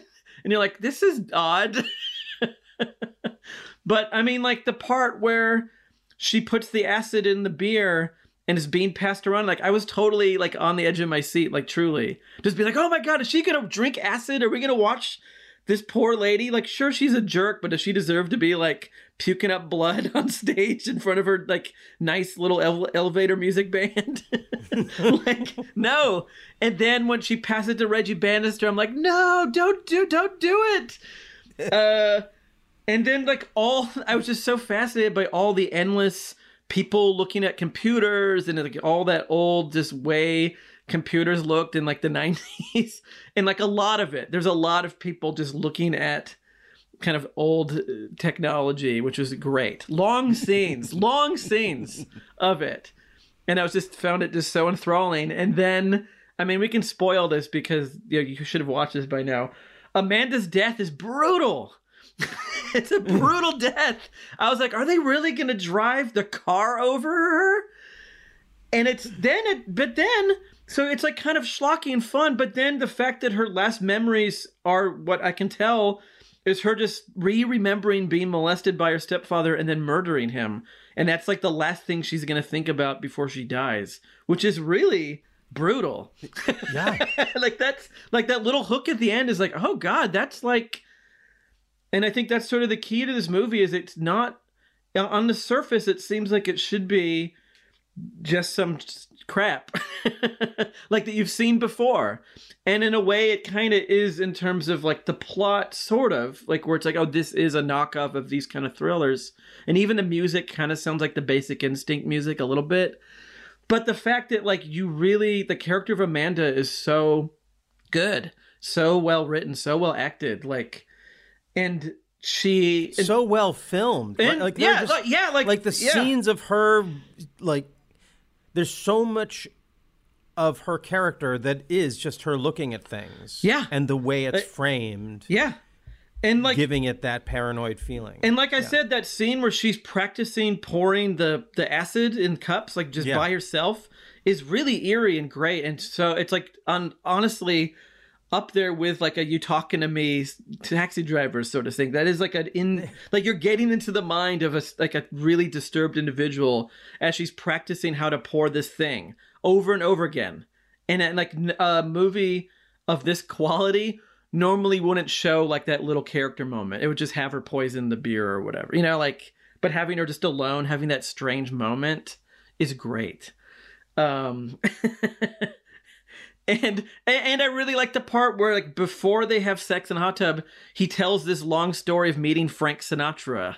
That wouldn't be in a movie like this either. It's just like, it would just kind of go right into the seduction, but instead, just to kind of play on this guy being this total, like, music critic dweeb, just talk about, like, oh, then I met Frank Sinatra, and is telling this whole little story, which feels so believable. Like, this guy would totally do that to try to, like, impress a lady. Is how he met Frank Sinatra at a bar afterwards. Yeah, no, this is, like, I really fought trying to like this movie at first, and, like, I was rolling my eyes at my wife, being like, I don't, like, I think that maybe Andras is wrong, and I don't understand why. But I was, like, totally sucked in by the end of the first act. I was, like, hooked, and I will definitely recommend this to everybody. It's crazy, right? It's like, you say on the surface, it's like, it's all through. Like, every aspect of this is low rent. Yeah. And yet it's great. And, like, if this was a movie with a big budget and bigger actors, it would totally be a movie people would have liked or remembered. You know, like, these kind of movies did really well for a while, and it isn't gratuitous like the Andrew Stevens ones that I love. Like, those Shannon Tweed type movies are all about showing the skin and the sex. But the sex scenes and the nudity in this are few and far between and very tasteful. You know what? That's one of the things that made me think of this. So we were talking, I don't know which it's in a recent episode about how if a man filmed it, it would be one way. In the cut episode. Oh, in the cut. Yeah. And I was thinking about, there's a shower sequence in this film where it was totally an opportunity to ogle. Yeah, and it wasn't. And instead, it wasn't, but it was a film. But that shower sequence, if you watch it, it is, like, it's almost De Palma-esque in terms of how much cutting is going on in a shower scene in a movie like this without ever showing anything that you'd think that it would show. Yeah. That's the kind of trick this movie just pulls over and over again, right?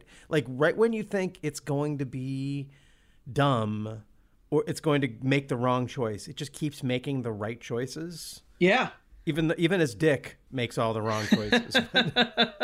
And yeah, like, this movie does, like, yeah, it's shot on video and it's done with, you know, a lot of the scenes kind of look like a thing shot on video, but there are shots that look great, like that one where they're outside and the bridge is all lit up underneath with some color. Like, yeah. And I don't think they did that lighting. I'm sure that's just the lighting on that bridge, but the fact that they knew to point the camera that way made it seem like that they had the budget to light that bridge, or, like, they definitely didn't get permission to film outside the Bellagio fountain or in that casino. I bet that was all done on the fly.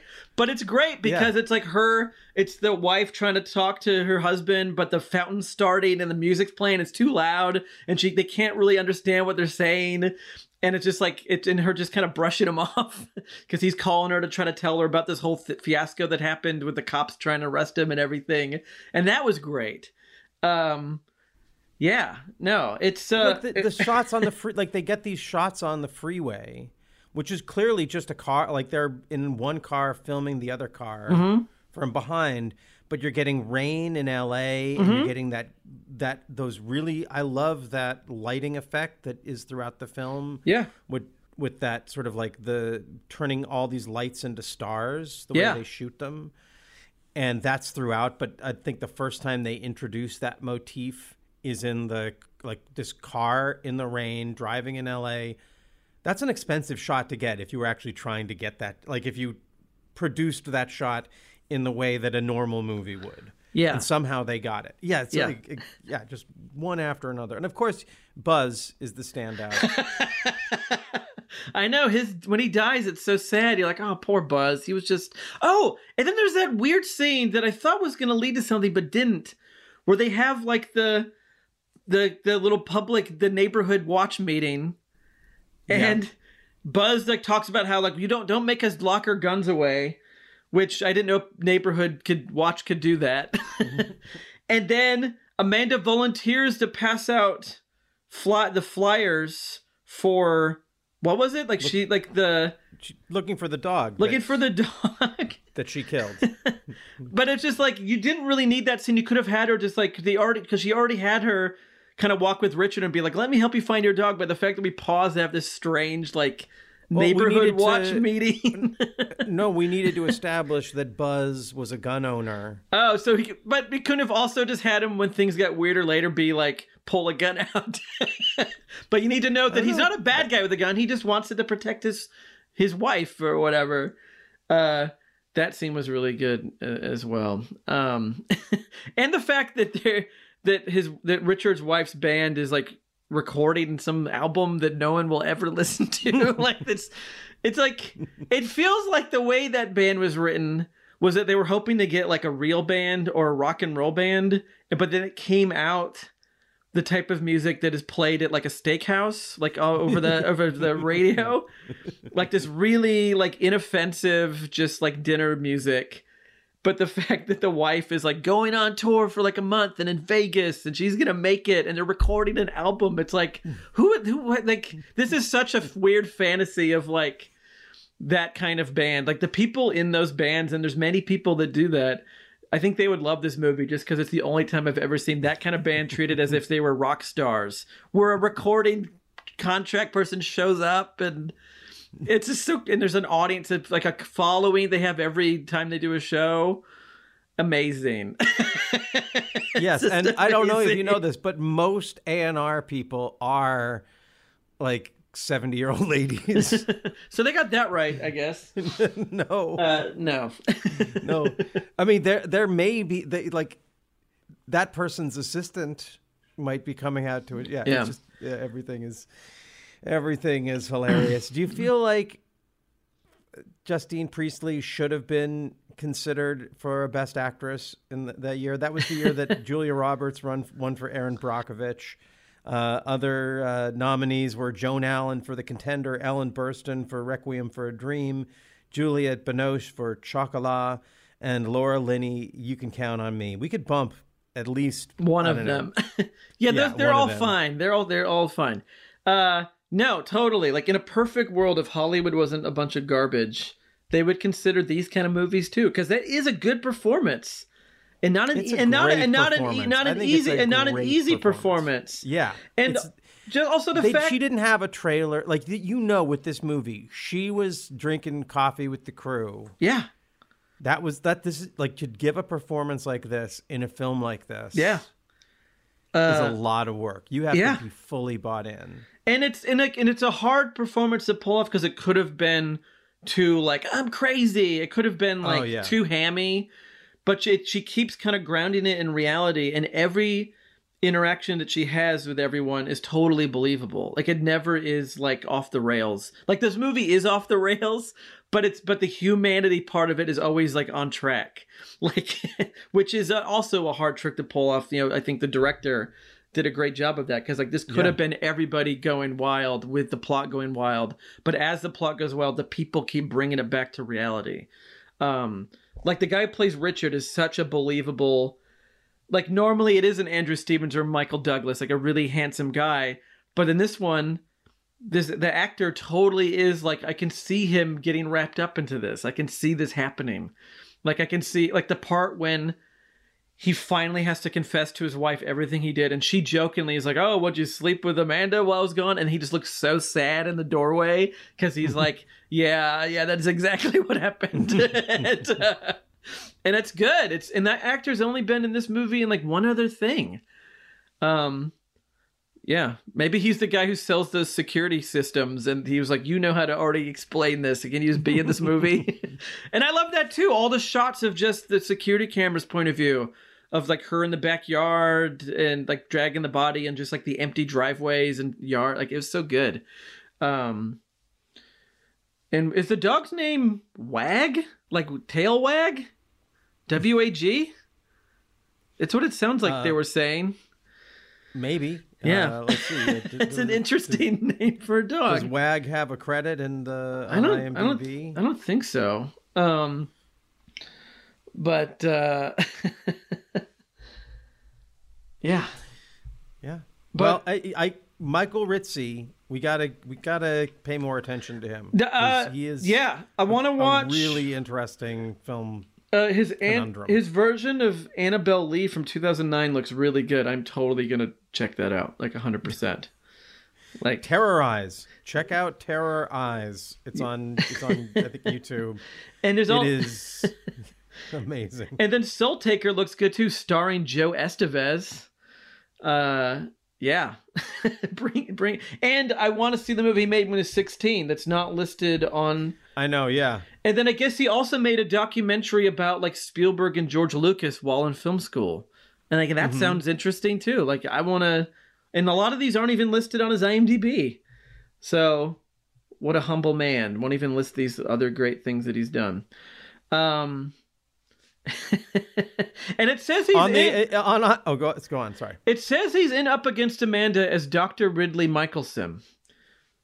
Maybe one of the doctors who's like giving letting Amanda go free. She has to speak to a panel of doctors. Yeah. It says in the IMDb credits that Gigi Bannister is an uncredited special effects person on this. Oh, so that's got to be something about that. Reggie Bannister. Reggie Bannister's wife or something. Yeah, Ritzy edited the film, wrote the film, directed it. It is a full-on... Yeah, a total filmmaker, true auteur. Yeah. No, I'm really glad we did this. I'm glad you pointed me in the direction of this movie. I'm very excited to hear other people's opinions on it, because I feel like this is just a thing you would never know is like dumped on Tubi, but that means everybody has access to watch this movie, so everybody should go watch this movie. It's free, just do it. Yeah. And I love that you had the same experience, because when Justin described it, that it was like the film was beckoning him and toying with him, like I really do feel like that is it may be the best description of this film possible. Yeah. Like, if you love film, everything about you rebels against what you're seeing on screen. Yeah. And then it just flips on his head and you're like, holy shit. I mean, it's like watching a great juggler juggle really terrible things. It's just like it becomes this other experience, and that's the best. That's the best. So next week we're not going to be talking about another film, because we're not done talking about Up Against Amanda. We're going to be talking with the director, the writer, the editor, the mastermind behind Up Against Amanda, Michael, not Ritzy, because since recording that last bit, I have been in touch with him, and I find that his name is actually pronounced Michael Risi, although he was happy to know that I was using the original Italian pronunciation, Ritzy, like Prizzi, of Prizzi's honor. But he is Michael Risi, I believe, yes, Michael Risi, and maybe he'll correct me and say it's Michael Risi, and then I'll just be wrong forever. But he will be joining us next week to talk about Up Against Amanda and his life in film. Brian, do you have anything you think I should ask him? Oh, I mean, I think we asked a lot of questions during this episode. So as long as he listens to this, he'll know the things he needs to address. I'm mostly excited about sort of how did he, like, is that a real security system, or did he invent this with all the cameras? I want to know. Can I get this for my home? Is there Up Against Amanda security system that I can buy? It's funny because I think that when we talked about Up Against Amanda, that we were generally very, very positive about it. But then when I sent it to him, I was also aware that it might not sound as complimentary as I think we mean it. Because there's definitely a part of it that's like, man, this thing is so bad. How can it be so good? And I'm a little bit nervous, but also looking forward to talking with the person himself and finding out how it landed. And well, and it's just a good enough. Like we've said this many times. We don't think it's so bad. It's good. If we like it, it's good. Exactly. And like and movies have their limitations with budget or camera or whatever, and that's okay. If the movie's good, it's good. Yeah. And Up Against Amanda is good, and the person who made it is clearly a very special filmmaker, and we will be talking with him next week. Yeah. So so tune in next week, or just if you're listening, whatever, just move on to the next episode. That's what you'll find. And if you'd like to send in your thoughts or impressions of our conversation here, or of this film, or any of the films we covered, you can reach us at contact@theworldiswrongpodcast.com. You can find us on Instagram @theworldiswrongpodcast, on Twitter @worldiswrongpod. And of course, you can find pages devoted to every one of these episodes at our website, which is www.theworldiswrongpodcast.com. And I'm just noticing here, I'll post it in the show notes. Up Against Amanda actually has a website. Wow. upagainstamanda.com. And I'm seeing here, and I'm feeling very sad. You can purchase, because I purchased the DVD, but I didn't purchase it directly from them. You can purchase your own copy of Up Against Amanda on either VHS or DVD for $14.99 plus shipping, and they will include a 17:11 poster. Wow. Of Up Against Amanda. I missed out on the opportunity to get the poster. I feel very bad about it, but you can write to them at P.O. Box 280387, Northridge, California. That can't be functional anymore, right? There's no way that this is from 22 years ago. Well, maybe try. Let's send money to it and see what happens. See what we get. It's worth it's worth a $14.99 gamble. Yeah, it is. It really is. Support Mike. Whatever Michael Ritchie is up to, it's got to be good. Yeah. And if you're listening to this, Michael, the world is wrong. You should have, you should have been a contender. Except you are a contender, and a contender for our love. And we say this to everyone at the end of the show, but today, let's just say it's especially for you, Michael. Wherever you are, the world is wrong, and it's probably wrong about you.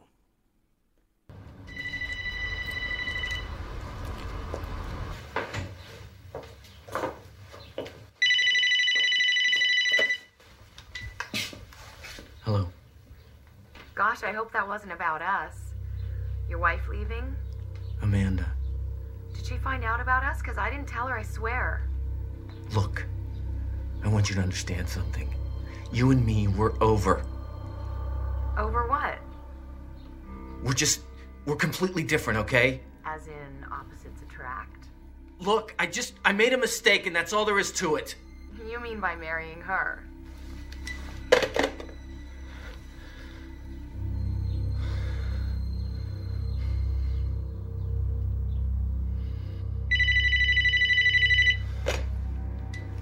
Stop calling me.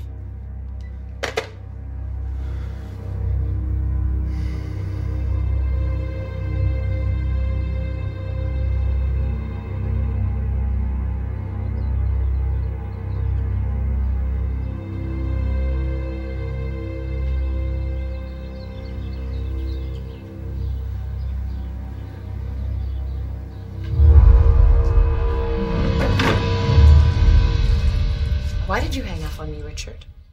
Hi, I'm Brian. And I'm AJ. And we have a podcast called The Director's Wall. Examining a filmmaker's career, film by film. First up was M. Night Shyamalan, then Francis Ford Coppola. Who's next? Is there anything to this whole auteur theory? Find out on The Director's Wall. Subscribe via Apple Podcasts, Google Podcasts, Stitcher, or your preferred listening platform.